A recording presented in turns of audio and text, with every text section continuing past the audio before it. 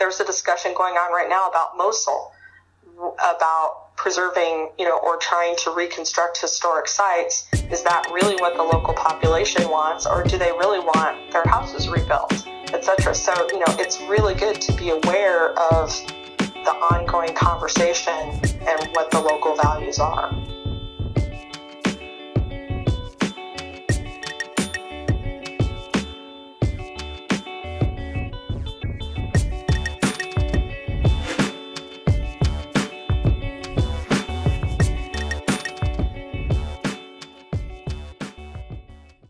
Hi, and welcome to the 1CA podcast. My name is John McElligott, your host for today's episode.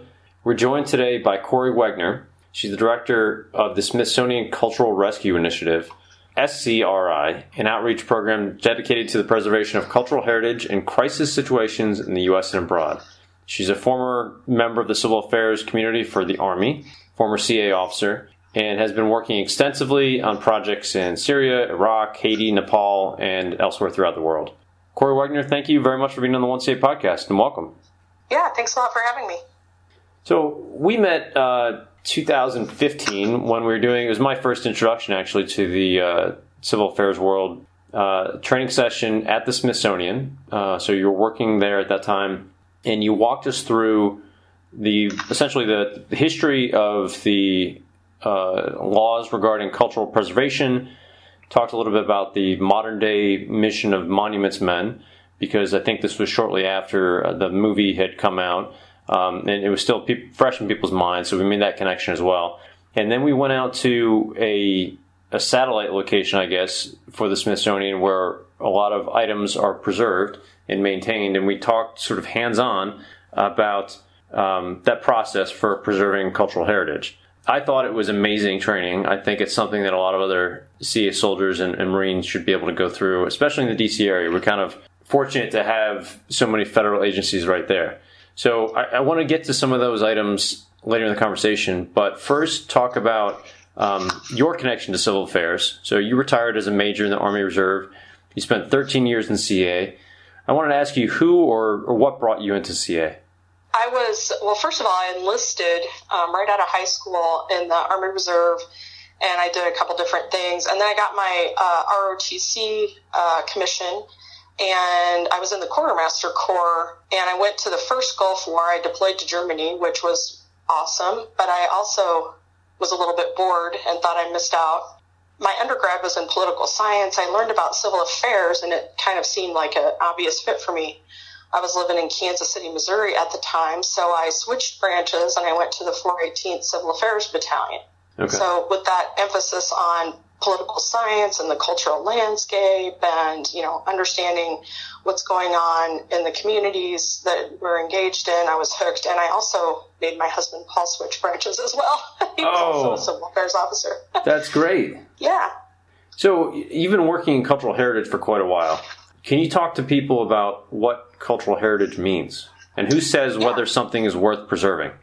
Well, yeah, that last part is the really tough one, right? Because it can be different people can have different values depending on, even in the same community, people can have different values. For instance, just the conversation about Civil War memorials here in the United States, and that's just one example. But so cultural heritage is what we inherit from past generations that really informs our sense of identity and community and history, how we see ourselves. It's also what we create now and hand down to future generations. So a lot of people divide cultural heritage into two parts. There's tangible that you can touch, see, and feel, and then there's the intangible, things we know or things that we express. Tangible heritage can be museums with all kinds of different collections of art, history, archaeology, scientific collections, or libraries, archives, cultural and historic sites and monuments, cemeteries, architecture, even whole urban landscapes of buildings that are historic, and also archaeological sites. And then there's that subset, some people also call cultural property, which is important when you think about the Hague Convention, which I think we're going to talk about maybe a little bit later. And then there's the intangible expressions like music, dance, and poetry, and also craft and traditional practice like cooking and recipes or traditional craft making. And then even, the really important ones like wine making and beer brewing, those are all forms of intangible cultural heritage that we pass down. Okay. So I see why the Smithsonian cares about preserving cultural heritage. It's connected to the mission of the Smithsonian.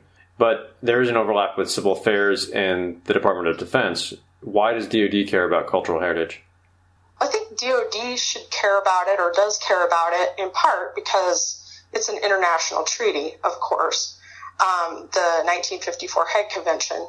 So it's part of the law of war. It's the 1954 Hague Convention for the protection of cultural property in armed conflict. So what we just talked about, the tangible and intangible, the Hague Convention doesn't really protect intangible heritage, but mostly the tangible, the sites, museum collections, etc. Another interesting thing that a lot of people don't realize is the Hague Convention of 1954 was drafted in the aftermath of World War II, and a lot of the elements of it, they were looking back to what they considered the successful work of the monuments men in World War II. So there was a lot of input from people who observed that protective element of what they were trying to do and thought it was a good thing. So hence the treaty. But implementing the protections of Hague it's not just about compliance with international law. I think DoD and military operators should be interested in it because it's also part of understanding the civil information environment. Cultural heritage is a subset of cultural awareness. So it's not enough to know, how to drink tea or, that you should avoid showing the soles of your shoes in a meeting if you're in the Arab world or things like that. Cultural heritage is more. It's like knowing where these religious and historic sites are located, establishing the connections with those cultural caretakers, and understanding the local value that populations place on these sites. And that can make or break mission success if you choose poorly. So it's particularly true in ethnic and religious conflicts, as one would guess. So it's part of governance, too, because unlike the United States, most other countries in the world have a Ministry of Culture. And so the management of all those cultural sites is a government responsibility. Okay. So I think that's why DoD should care about it. Do you think that, so you talk about how DoD should care about it. Has DoD been caring about it for the last several years? Yeah, I think we're definitely miles ahead of where we were, say, for instance, in 2003 with the invasion of Iraq. There was attention paid to the planning, but then the execution, we just, didn't have enough people, and there wasn't enough attention paid to the particular sites. And there are a lot of good, viable reasons for that. And I think we learned a lot from that. Like, it can really be a bad thing if internationally there's this attitude that the U.S. didn't care about Iraq's cultural heritage enough to protect those sites. And so it's been a gradual thing, but I think they do care about it more now. There's become many different training programs. The Marine Corps CMO school at Quantico teaches 12 hours of cultural property protection in their civil affairs school. The SWIC teaches some cultural heritage elements as part of their training, and especially in their field training for the CA school. So it's gradually becoming more and more. There's stuff in various field manuals. We actually have GTA 41-01-002, Civil Affairs, Arts, Monuments, and Archives Guide. That's available out there, both online and in print. So, but, I think we could do more. I know the 38 Golf program has cultural officers as part of that program, and I wish we had more of those and that there was a way for them to come together and train together more. But overall, we're making progress. That's good to hear. So you mentioned the connection to Iraq. Could you talk about what happened during and after the 2003 looting of the Iraq National Museum? Yeah, I can talk about that a little bit. I know the 352nd Civil Affairs Command was the command that was deployed for that mission, and I wasn't with them at the time. I was actually scheduled to go to Afghanistan with my unit at the time, which was the 407th out of Minneapolis. And I mean, the story's out there for anybody who wants to read about it in various books about the invasion of Baghdad and what happened with the general looting around the city. And the Iraq Museum was one of the many places that was looted by sort of, the local population. But the Iraq Museum was a little tough because there was some insider knowledge about where to find some of the hidden storage areas of the museum. The museum staff had worked really hard to evacuate collections out of the galleries and into hidden secure storage.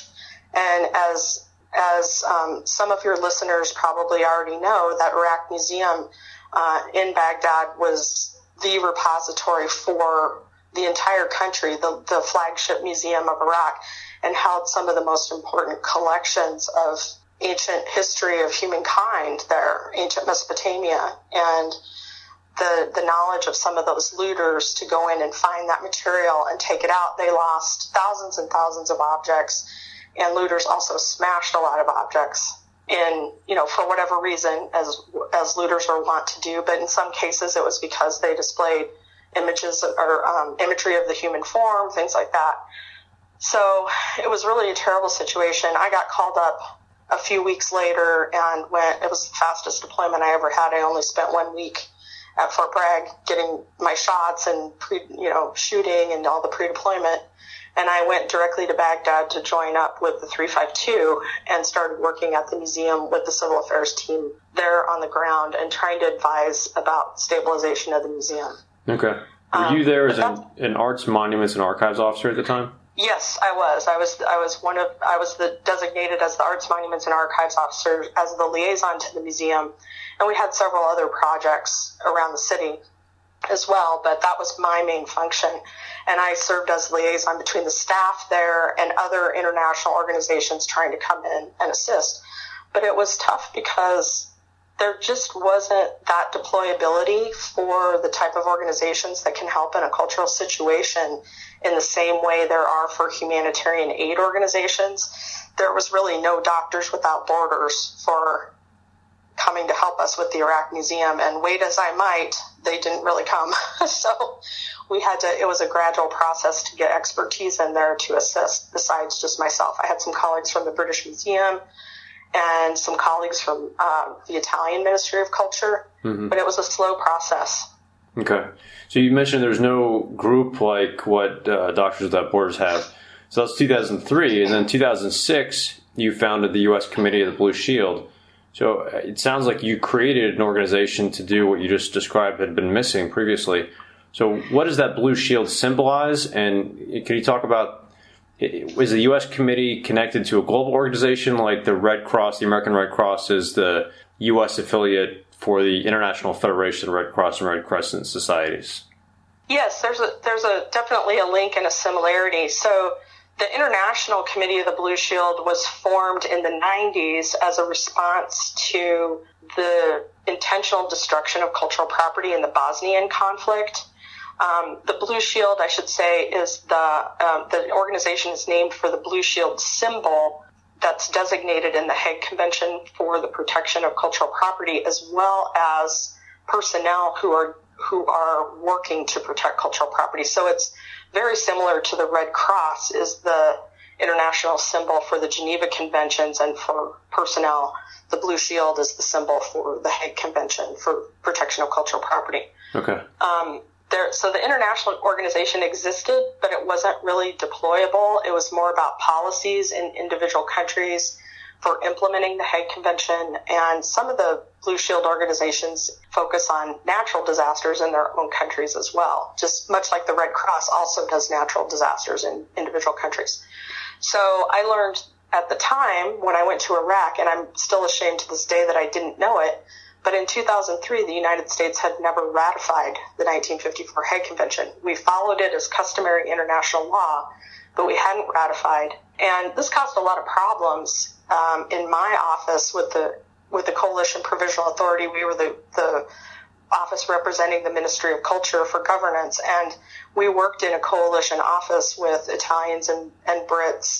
The Brits had not ratified either, and the Italians were like, wow, we're not working under the same set of standards and rules for the law of war. And, the Italians were pretty upset about the damage to cultural heritage sites. So that's partly why they were part of our office. So when I came home, I thought, wow, it would be great if, first of all, if the U.S. ratified the convention, but also if we were able to get the cultural community to liaise better with the military community, because I felt like there was as much responsibility on the cultural professional side.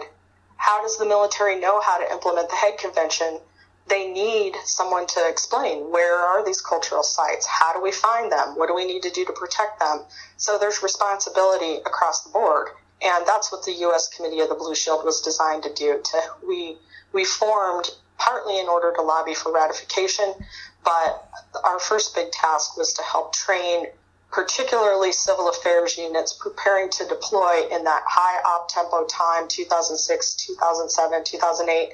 We were a mobile training team of archaeologists and art historians going to help train people during their pre-deployment so that they would have more knowledge and understanding of the environment that they were going to. And that was my big goal, to help civil affairs better implement their responsibilities and better accomplish their mission.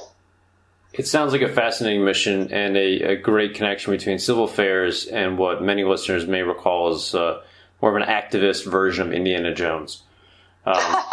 Very exciting stuff. Folks, you've been listening to Corey Wagner, Director of the Smithsonian Cultural Rescue Initiative. After the break, we'll come back and ask Corey about how she believes the Blue Shield has been progressing. If they're making progress, we'll connect to the Monuments Men mission and also talk a little bit about black market selling of antiquities. We'll be right back.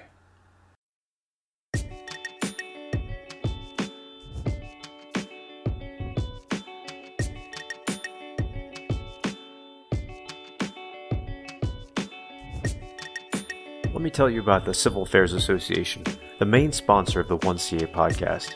It was established in 1947. The Civil Affairs Association is a veterans organization serving professionals of the U.S. civil affairs community. Members have served or are currently serving in the armed forces or are the descendants of those who served. As a tax-exempt organization, the association operates within the guidelines of Internal Revenue Code Section 501c19. It is organized for educational, professional, fraternal, and social purposes. The association promotes esprit de corps and disseminates relevant information.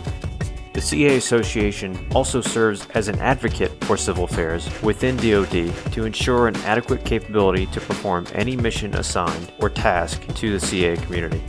Membership costs are low. E1 through E4 pay only $5 a year. E5 through E9 pay $20. Cadets and midshipmen pay $10, and officers and civilians pay $25 a year. Life membership is also low, pegged now at $200. So if you're committed to the CA community, then it makes a lot of sense to invest in a life membership and save in the long term.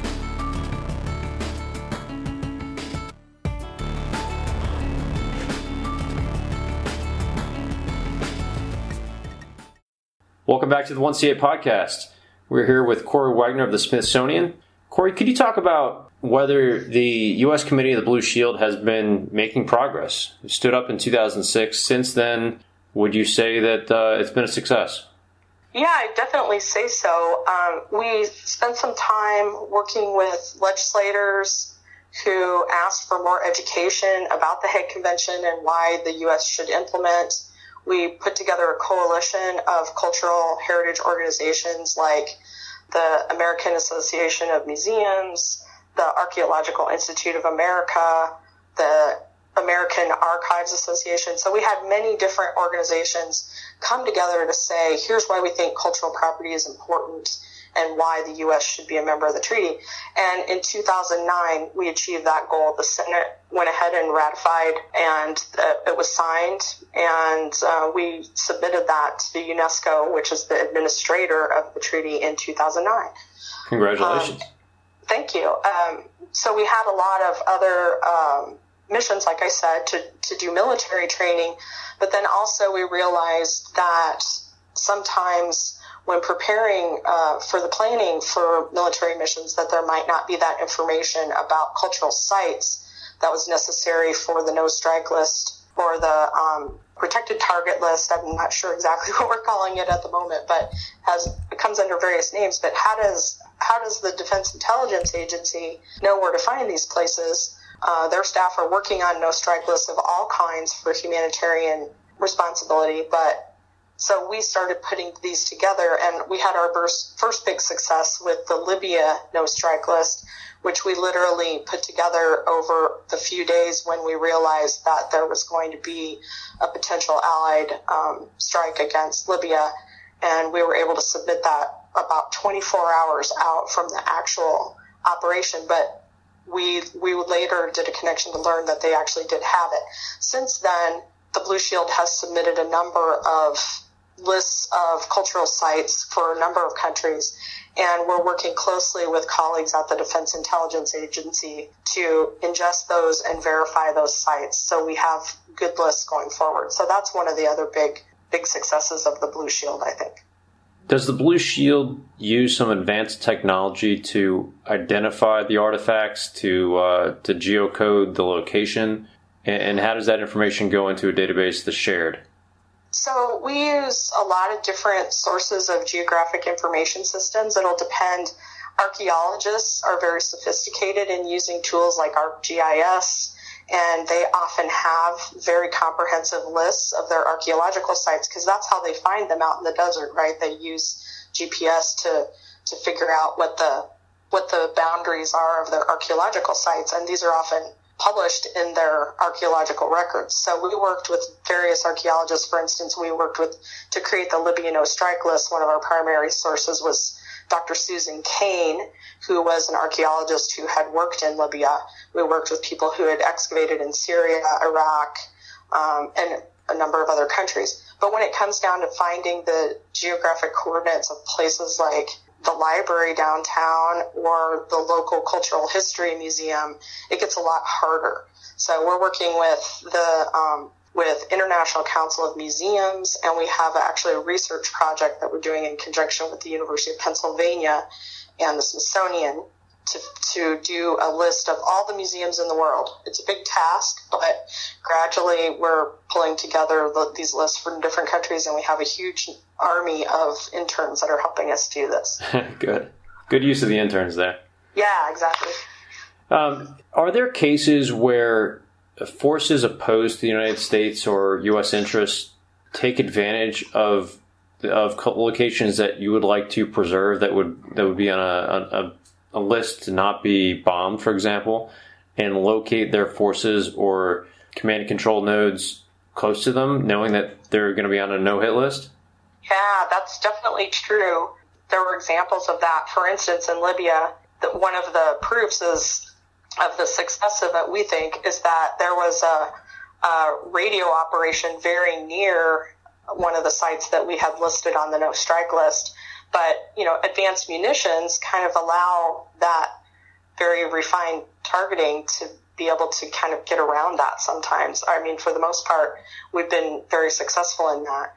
But the opposite is, for instance, the conflict in Syria, when it was, as a civil war, there's been a lot of back and forth taking of cultural sites, and they're, getting heavily damaged when both sides are using them for military advantage. And then the other thing to remember is that often a historic fortress is there because it's in a point of strategic advantage, or, a minaret is the best vantage point for the whole space around the city.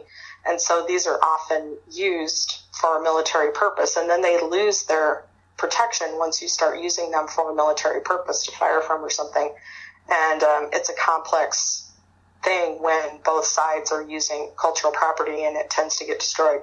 Yeah. Cultural heritage is also a flashpoint for power, right? If I control this, then it shows my, that I own this space, and that, or I might wipe out your cultural heritage to supplant it with my own. Wow. So if a enemy force, for example, takes control of a location that may have been in the past military outpost, or is certainly being used as one now, what I guess the rules of engagement for a commander on the ground would say, well, okay, it was on the no-strike list, or is, but they're firing at me, so I can now engage, and I can destroy whatever I need to. Is that right? Yeah, well, there's a doctrine called the Doctrine of Military Necessity that says it's like the sniper in the bell tower, right? You can protect yourself. You don't have to just let somebody shoot at you from a cultural site. But the point of what we're trying to teach is, yes, you can probably it's lost its cultural protection, and then, you may fire back, but there's also proportionality and all the other factors under the law of war. But also we hope that the commander is able to make an informed decision. Yes, I could shoot back, but I have to take into consideration, what other factors will follow on, what more could happen after that. Okay. So it's just, making an informed decision is important, but military necessity is always the rule. Okay. Corey, you talked a little bit about Monuments Men. That was a 2014 movie directed by George Clooney. He starred in it, as well as did many other actors and actresses. And we talked about, at the very start of this podcast, how that's how we met. There was some modern-day monuments training. How is that mission connected directly to civil affairs in terms of what is being taught and how it's being taught to Marines and to soldiers? For example, you mentioned that some of the Marines have in their CMO course 12 hours. Is that theory, or is that hands-on training for how to catalog what those items are and how to preserve them?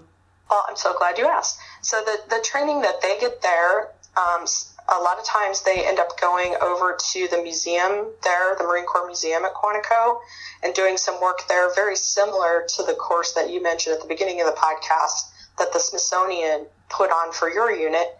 They get some history of the Monuments Men and the history of cultural property during wartime, the 1954 Hague Convention, which we mentioned earlier, understanding the doctrine of military necessity, understanding the military aspects of Hague and what is cultural property, how to find it, but then also the more practical hands-on. So for the Marine Corps, they have colleagues come from the Navy historical museums, and the conservators come from Richmond to help teach them, and they run a hands-on exercise very similar to the one that you guys did when you came to the Smithsonian.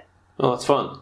Yeah, it was a great time, and it was very interesting to see from a different perspective about what items you need to put down to say that, how you can describe as accurately as possible how some piece of artwork is different from anything else. If you can take a photo of it, that's certainly worth 1,000 words, but if you have to write it down on a piece of paper, if you don't have a camera available or a video recorder, how the heck do you put that down accurately so that someone else behind you can know, oh, that's the right piece of material? And as you say, choose wisely between what is of significance and what maybe people in the local culture would say, we can throw that away. That was made last year in some other location. Mm-hmm. And, to put that into, practice right now, there's a discussion going on right now about Mosul, about preserving, or trying to reconstruct historic sites. Is that really what the local population wants, or do they really want their houses rebuilt, etc.? So, it's really good to be aware of the ongoing conversation and what the local values are. Yeah. Corey, there's also a huge black market for sales of antiquities, and terrorist organizations use them to finance operations. They sell artwork that they've stolen or they bought from someone else and they're reselling. Could you talk about the scale of that problem? Is it getting worse or getting better?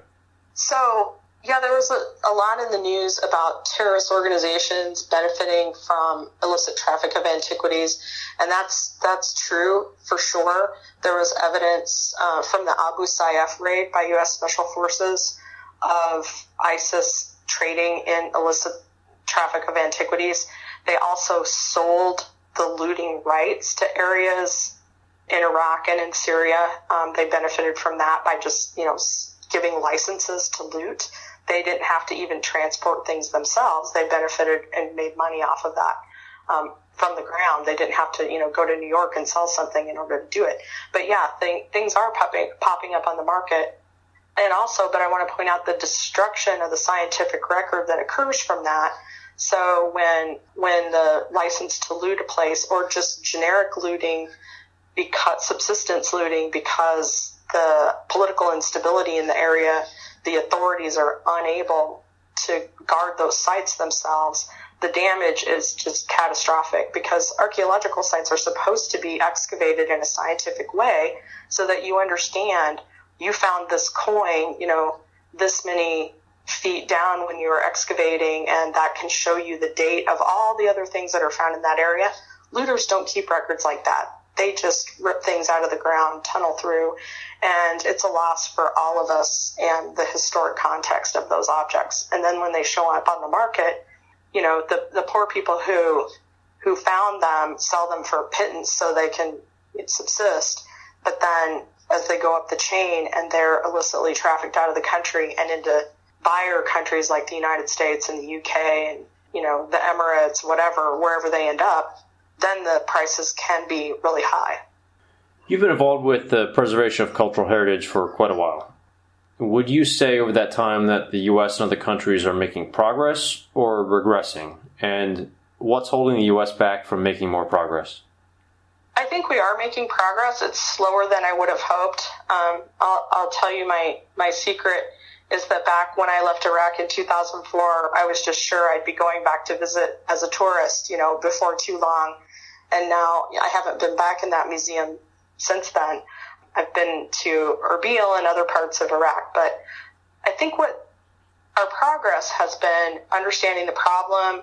We've ratified the convention, and we've made a lot of progress toward implementation and training military and trying to stop illicit traffic of antiquities. There's a lot of work that's been done by Immigration and Customs Enforcement folks, the FBI Art Crime Team, and many other great law enforcement. But some of the things that we don't see, like the everyday degradation of sites because of the conflict and instability in these countries, the lack of resources, because all the resources get diverted to caring for refugees, which is really important. And, you know, fighting ISIS, a lot of the Iraqis, nation's resources went toward fighting ISIS and defeating ISIS. And our help for them was really important.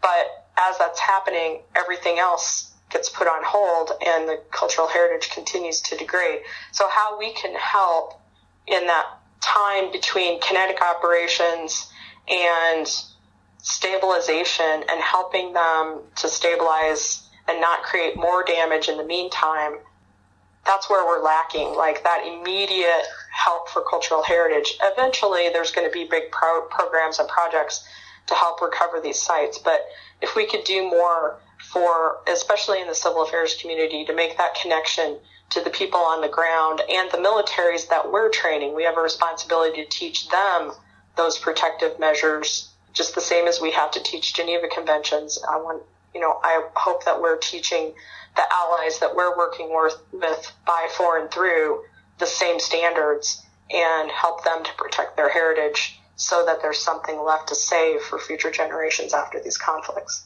That's a great point.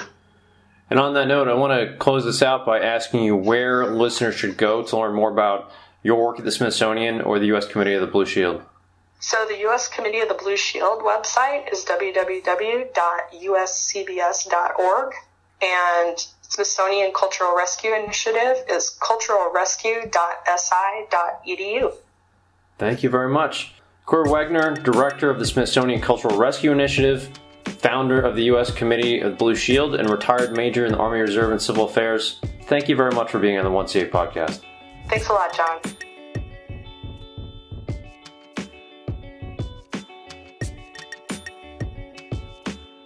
Thank you for spending some time with us. Please subscribe and come back for another installment of 1CA. Until then, be safe and secure the victory.